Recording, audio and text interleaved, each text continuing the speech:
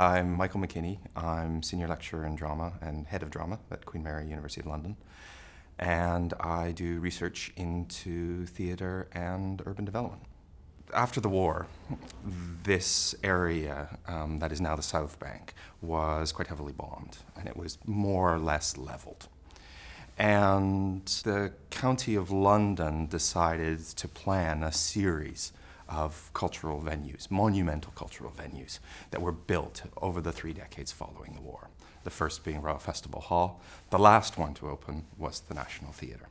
And once these cultural venues had been built, I think one of the interesting things about them is that they had a spatial relationship and an urban relationship with other monumental institutions stretched along the Thames. So that would include the monuments of state, the Palace of Westminster, Houses of Parliament. That would include the monuments of the church, St. Paul's, and the monuments of finance, the city. So you have arranged along the river these kind of extraordinary monuments to culture, the state, religion, and commerce. Almost from the moment these buildings were constructed, there was an acknowledgement that the way they were sited, the way they were placed, was complicated. Something about the ways that those buildings are quite forbidding, and about the way they are oriented towards the river, and about the way they relate to the people who use these spaces. They turned their backs on South London. And there were various attempts through the 1980s, particularly the 80s and 90s, to try and remedy this. So we've seen efforts to kind of pedestrianize them, to in some way, to use a kind of broad term, to humanize them. The shed is kind of interesting in one way, in that the shed seems to me an intervention in the urban fabric of this part of the city, of a different type and a different scale than we've seen in the past. A mass of gray buildings, and in the middle of it is this small, bright red box. There's a certain audacity in that. You can't help but see it in relation to the iconic national building that sits behind it, because if for no other reason, then it is embraced physically by the building itself. The shed sits nestled in the square, surrounded by Lasdun's monumental building. What we see in both Lasdun's building and in the shed are two very, very different relationships to time. Lasdun's national building is designed in many ways to slow time, and it does that through its sheer mass, the materials it's made of, its massive poured concrete. This is a building that looks like it is designed to be here for a very long time, and it therefore implies that the art that is produced within it, the theater performances we are about to see, are themselves intended to be timeless. The shed sends a whole bunch of different signals. It's very much designed to respond to now. It went up quickly, it will go down quickly, and it's a time-limited offer. That, combined with the type of work that the National intends to produce in it, sends a different sort of temporal signal. This is for now, this is fit up, we can get in, we can get out, we can do it fast, and it'll be contemporary. Audiences are quite different depending on the space.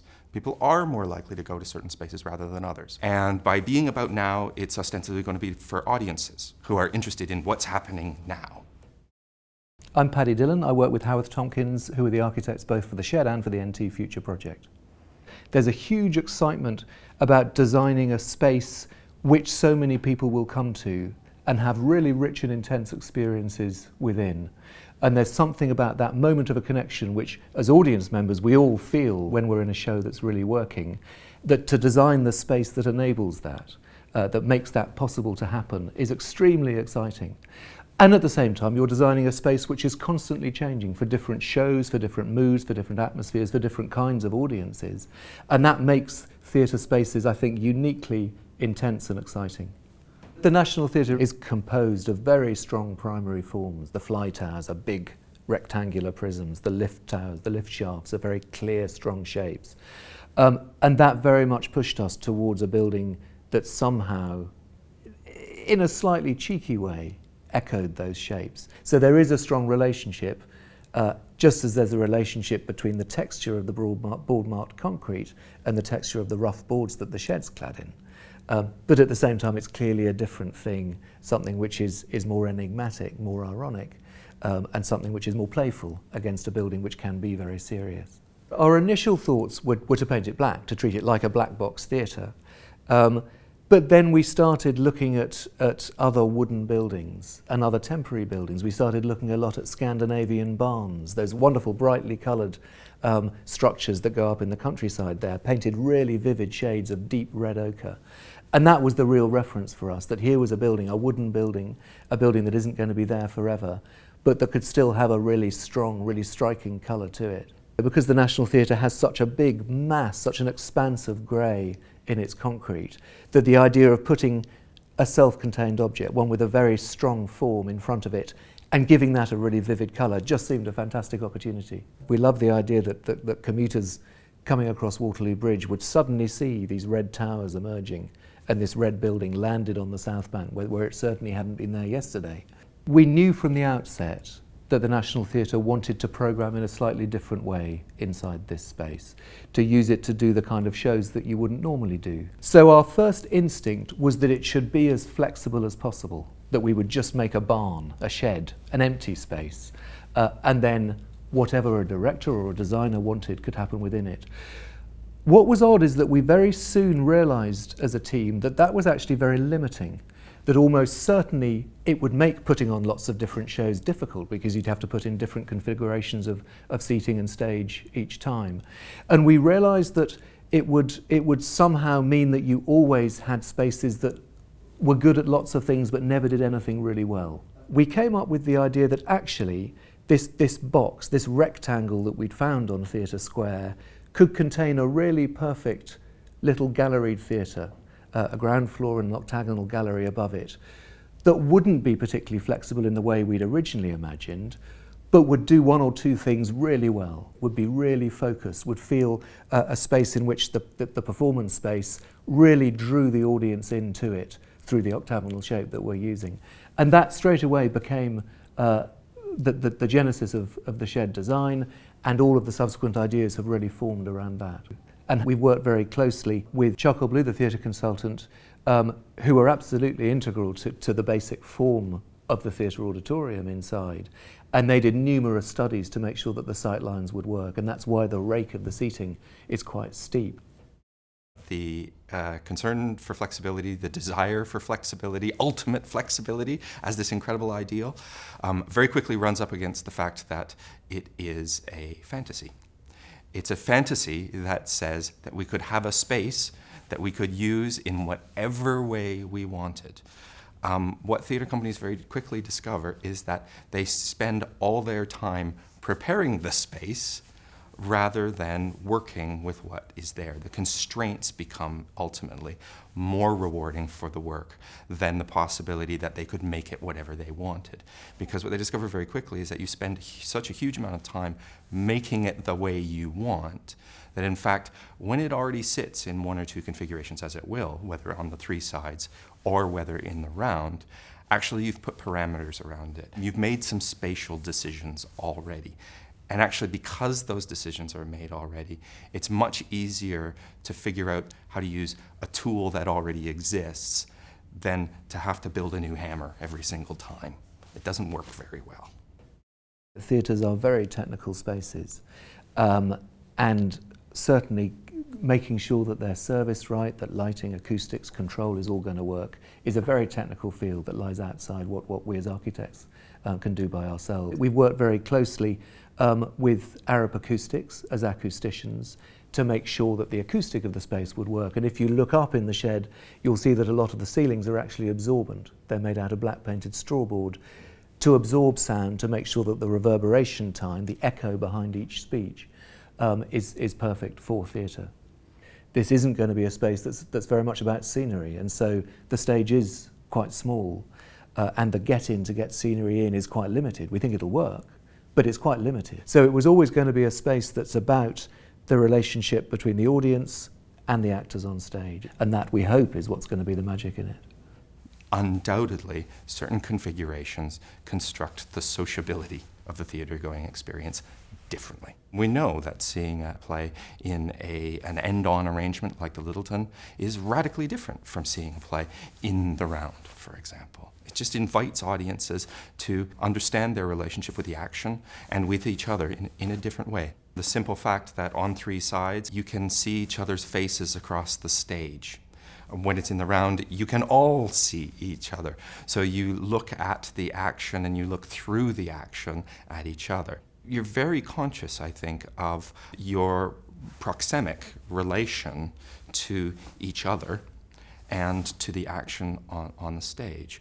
In a way, to us, the Shed has partly been a big research project about how can you make a building which doesn't use too much energy, which can have a very light footprint in terms of power. The terrace where the foyer is raised up above Theatre Square, and that therefore set the floor level for the whole of the Shed. But that was really helpful to us because it meant that there was a void underneath it above Theatre Square, and the void underneath the floor of the Shed created the idea that we could naturally ventilate it.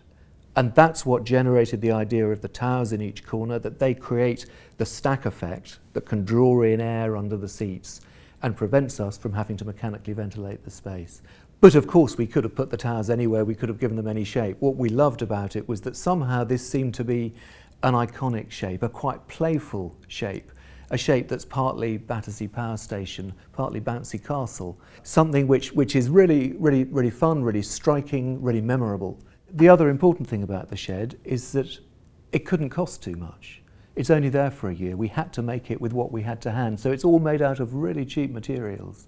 It's made out of rough steel. The steel isn't even painted. It's made out of cheap shuttering ply. The boards on the outside are just the cheap softwood that you use to make pallets in warehouses. So it's made out of cheap, simple materials that don't have to last long. If the Shed does have an afterlife in further projects elsewhere, and we're talking to people in Brazil at the moment about that and have all sorts of ideas about how it could be taken elsewhere. One could imagine the Shed as something naturally ventilated, connected to low energy power sources that could be a very light touch, new form of theatre. A theatre that would sit in a certain place, perhaps a very remote place, for a year or 2 years, connected to another building that would provide its foyer and be sustainable. Is something very real in further, and if we find other opportunities to build sheds elsewhere, that's certainly something that we'll take forward and continue to research. One of the other conversations we had with the Shed was about how to allow it to have some character inside, so it wasn't all just a black box. Looking back historically at different theatre spaces, so many of them are actually very, very characterful and strong, and incredibly varied. The steelwork has a character because it has a slight bloom of rust on it. The walls aren't just painted black, they're stained black, so there is some real sense of the warmth of the plywood behind it. So it's a space that we hope isn't just a blank canvas, but does have some continuity, some character, some atmosphere of its own. I think it's very difficult to know in advance how people will use buildings and how people will use theatre buildings. One thing that, if I had to predict, would be unlikely to happen is that audiences will see it as some sort of radical break from the NT. The aesthetic of the new does mimic to some extent the aesthetic of the old building. And so it does posit a continuity between the two buildings. Equally, it's a theatre with the resources, both economic and labor, like of the NT, that can create this sort of space in the first place. It might want to be a sign of experimentation, but equally it is a sign that the NT has capacity, has infrastructure that other theatres don't commonly have. The National Theatre is a way of coordinating extraordinary amounts of theatre skill. And there's no point in disavowing that. What a place like the Shed, it seems to me, a better rationale for the Shed is to say, actually what this allows us to do is use that extraordinary skill in a different way. It would be naive to construct a space and then try and cut yourself off from all of that. The National wants to do something, I think, quite particular, and I think very difficult to do, which is to say, this is a time-limited offer, this Shed. But we want the effects of it to be felt long after. In some ways, the fact that it's a short period of time may actually have a greater impact than if it were a longer period of time. Because if it's a short, sharp shock, it sort of plants a sort of a seed in the memory of the institution, so that people look back and they think, that was an interesting moment. Those moments within theater companies might be kind of important. Big organizations like the National, part of the reason that they are so skilled is that they work in very, very rehearsed ways over and over and over again, and they gain a certain polish by doing that. And that can be kind of extraordinary. What it requires sometimes is a kind of a willful insertion of something that gums up the works, that requires you to work in a fundamentally different way, because simply, spatially, it doesn't allow you to do it the way you used to do it. And you might learn some things from that. And that might be as important for the organization ultimately as the audiences who come in the door and whether they stay or not.